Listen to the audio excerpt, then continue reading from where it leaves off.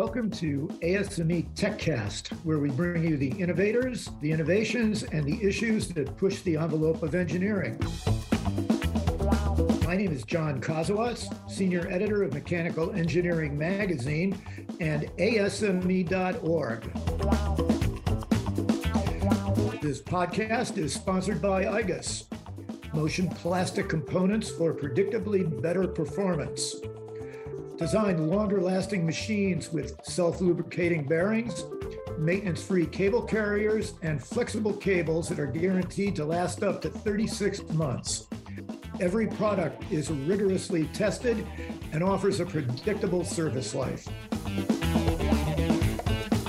And today we're talking with Greg Stark, the hydropower technical lead at the National Renewable Energy Laboratory.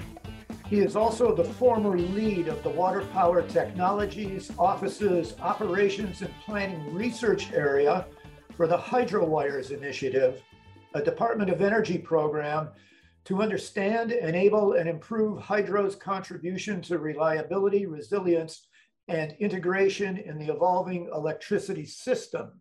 Welcome, Greg. Nice to have you here. Oh, thank you. Enjoy being here. Hydropower remains a constant source of electricity generation for both baseload and with pump storage peaking power. But in an era of renewable energy and necessary energy storage, hydroelectricity, seems to be overlooked, possibly because of its maturity, a growing sentiment against building new dams. Some are even being taken down, as you know. And with even pump storage, acknowledged as the ultimate battery for energy storage, hasn't played much in the future of U.S. energy, it seems. Why are you keen on hydro's future? It's not any one particular thing, but actually rather a combination of things. One is kind of,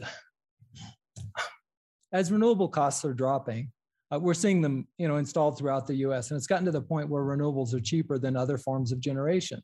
But as you hit higher contributions of renewables, storage becomes really important. And so that opens up some opportunities there for pump storage hydro in particular.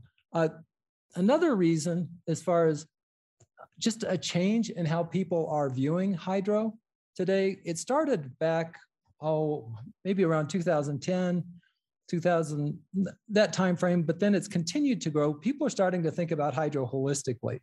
And when I say hydro, I mean pump storage hydro as well.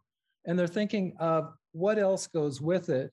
And so if you have multi-purpose dams, there's a recognition that you should install hydro, which is kind of a first. It's something you wouldn't have heard of, 20 years ago, but people now recognize it as kind of a great path to low carbon, high renewables grids. Another thing that we're seeing is, and I just touched on it, is kind of the goal towards low carbon grids.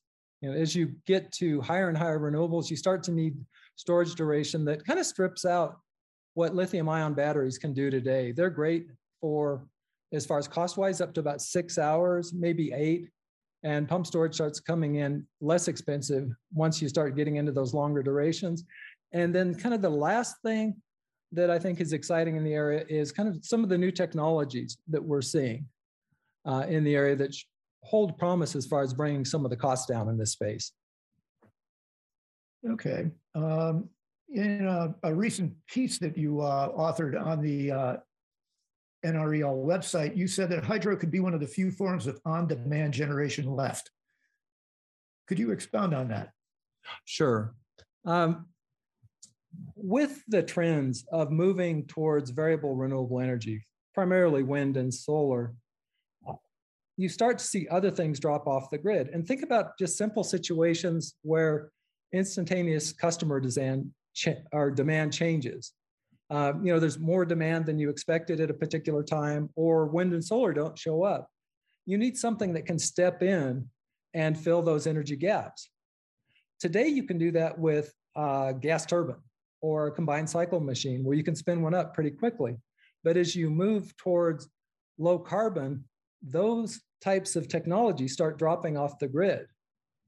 And hydro is one that can step in there. And especially important from the standpoint on hydro, you can modulate it kind of up and down. And if you back hydro off, unlike wind and solar, you don't lose the energy. It's still water behind the dam. And so if you need it tomorrow, you have it there to use tomorrow. Whereas in the variable generation, if you don't use the wind at that particular time, that's energy lost forever. And so hydro fills a nice gap in that spot. It's a bit geographically limited, though, is it not? It definitely is. That in terms of, yeah, there are parts of, but people think of like the Pacific Northwest, but also throughout the Southeast, there's quite a bit of hydro as well. And then on the other part of hydro, as I say, when I mention hydro, I also am thinking pump storage hydro as well. And there are areas throughout the country. Matter of fact, we've done some really cool work recently. A guy by the name of Stuart Cohen did some work looking at pump storage hydro resource potential throughout the whole US. And it shows where you can cite things and the rough costs of what it would be to put hydro in at any given location, or pump storage hydro. Big projects that you're talking about, though. And there's a lot of resistance about those now. It's not like, back in 40, 50 years ago when large projects were being built. There's a lot of resistance to this now, NIMBY and otherwise. What are the prospects? On which part? Well, in terms of on siting new hydro.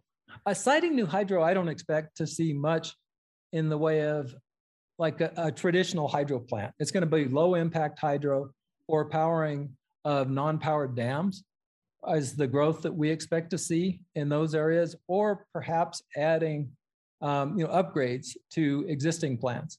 But going out and building a new hydro plant, I just don't see that happening at the scale that we're having it. Not in the US. There are other parts of the world where you need a multi-purpose reservoir that'd make a lot of sense, but many of those sites, matter of fact, I'd say most in the US have already been built out. Right. Pump storage is a different story because now pump storage has moved to closed loop. And I don't know if you're familiar with that, but it's where you disconnect the storage device from any active waterway. And so that addresses many, many of the environmental concerns that have kept pump storage out of the grid over the last few years, and that it's isolated from the grid. And so you don't have to worry about messing up a waterway, to put it simply. All right. What is needed to incorporate hydro into the grid as it changes to handle renewables and power being fed back as the grid changes to handle renewables and then power is being fed back into it? Is this where the next generation of grid operation simulation software comes in?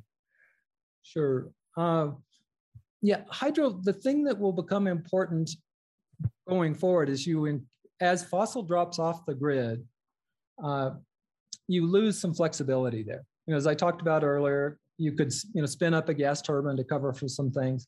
And because of that, to date, hydro modeling has been somewhat low resolution. You didn't worry about the details. But once those other forms of flexibility are gone, getting hydro right and understanding kind of the situational awareness becomes important. And that's why I had mentioned, as far as our next generation of modeling, we're looking at coupling river operations models with grid operations models. And what that allows you to do is at any point in time, you know what the head is at each reservoir. You know the transit times between reservoirs. You can also feed it new forecasts out of like NOAA's river forecast centers, and so that it's always up to date what the capabilities are for the hydro fleet. And that's just something that we don't have today. And so that's why, the national labs and Department of Energy in general, we have this focus on kind of looking forward in that area. Okay. And that's what HydroWires is all about? HydroWires is a little broader than that. HydroWires is looking at hydro from a grid perspective. And so there are other things that contribute there as well, not just on the modeling side, but how, think about hydro as a renewables enabler. I mean, that's really kind of, if you had to pick one sentence to describe HydroWires, That's been its focus, is understanding that hydro and pump storage hydro can make other sorts or other forms of renewable energy happen. Okay. One of the interesting developments in hydro, I think, had to do with the so-called Obermeyer project. Very innovative, I think. Tell us what this entails and how it might open more sites for generation, for power generation. Sure. Yeah, Obermeyer, it's a project that we worked on jointly with Obermeyer Hydro. They're a hydropower firm in northern Colorado, and they took a very innovative approach to just kind of a blank sheet design where they're starting from the ground up. They could do whatever they wanted in the hydro space. And the key thing about this design is it gets rid of the need for an underground powerhouse. And so with that, you really drop the uncertainty that is related to a hydropower project. As far as just think about, the studies that you have to do to locate a large powerhouse underground and the impact that that has on a project, and the contingency that you would have to build into the project to cover in case you find any unexpected things as you're building it. So that's the key thing about it. With that comes lower cost because there's the lowering of the uncertainty, but also you just don't have to do some of the tasks because this design, it's actually cylindrical. It can be anywhere from about 1 foot to 10 feet in diameter. You just drill a big hole and you slip it into place. The turbine you're speaking. Yeah, the pump turbine. The Obermeyer design it's designed in it's a long cylinder with the motor and then the pump generator down at the bottom of it so that you get down below the water surface so you don't have issues with cavitation. But other than that, you don't really have to do any underground excavation. And so that opens up other sites. You don't have to do all the seismic studies. And then the other key thing about the Hydrowire or the Obermeyer design is it was also designed from the beginning to be factory built. And the limit on the 10-foot diameter is so that you can build it in the factory and put it on a truck bed and ship it whole, factory tested to the site. And it allows site work and factory work to happen in parallel. So we expect to be able to shorten the duration of some of these projects. How well recognized is that in the industry now? As far as Obermeyer's design, yeah, it's mixed right now. They have sold a couple of them. There are projects that are right now they're under NDA, and so can't say a heck of a lot about them. And I think the proof is going to be in actually seeing one of these installed and up and running. Because right now, I think most people like the concept, but it's new, and this will be a first in this space. So you talk of a need to ensure that the U.S. implements storage technologies that protect the environment. And how do you compare pump storage with lithium-ion or other battery storage technologies? Well, actually, right now, we don't know. And I wish I could answer the question directly, but because of that, we went to Department of Energy, and we're currently conducting a life cycle analysis project where we're looking at pump storage hydro and also lithium-ion batteries.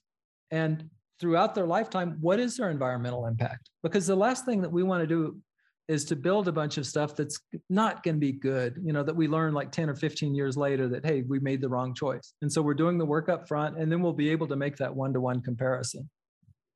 Okay. So are views on hydro changing in light of the collaboration with the industry itself and the environmental community? They sure seem to be.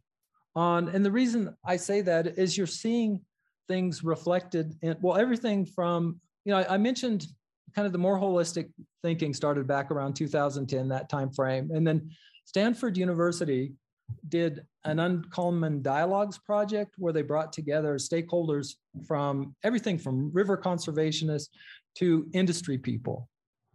And at the end of this, they published, essentially, it was a memorandum of understanding where they looked at, what to do with hydro. And for the first time, the river conservationist people are coming out and they're saying, hey, in a multi-purpose reservoir, you should build out the hydropower. You should, upgrade what's there. If it's a non-power dam, think about ways to add it. And this is something I don't think you would hear from these groups, 2 decades ago. And so that in itself is just a huge paradigm shift in this area. It is. And what's driving it is climate change, because they look at it as hydro is not necessarily perfect, but they see it as probably one of the best ways to achieve the higher goal. So that bodes well for the industry, for the hydro industry going forward. I sure think so. And matter of fact, it's become, this level of thinking is permeated. You'll see it in the bipartisan infrastructure law.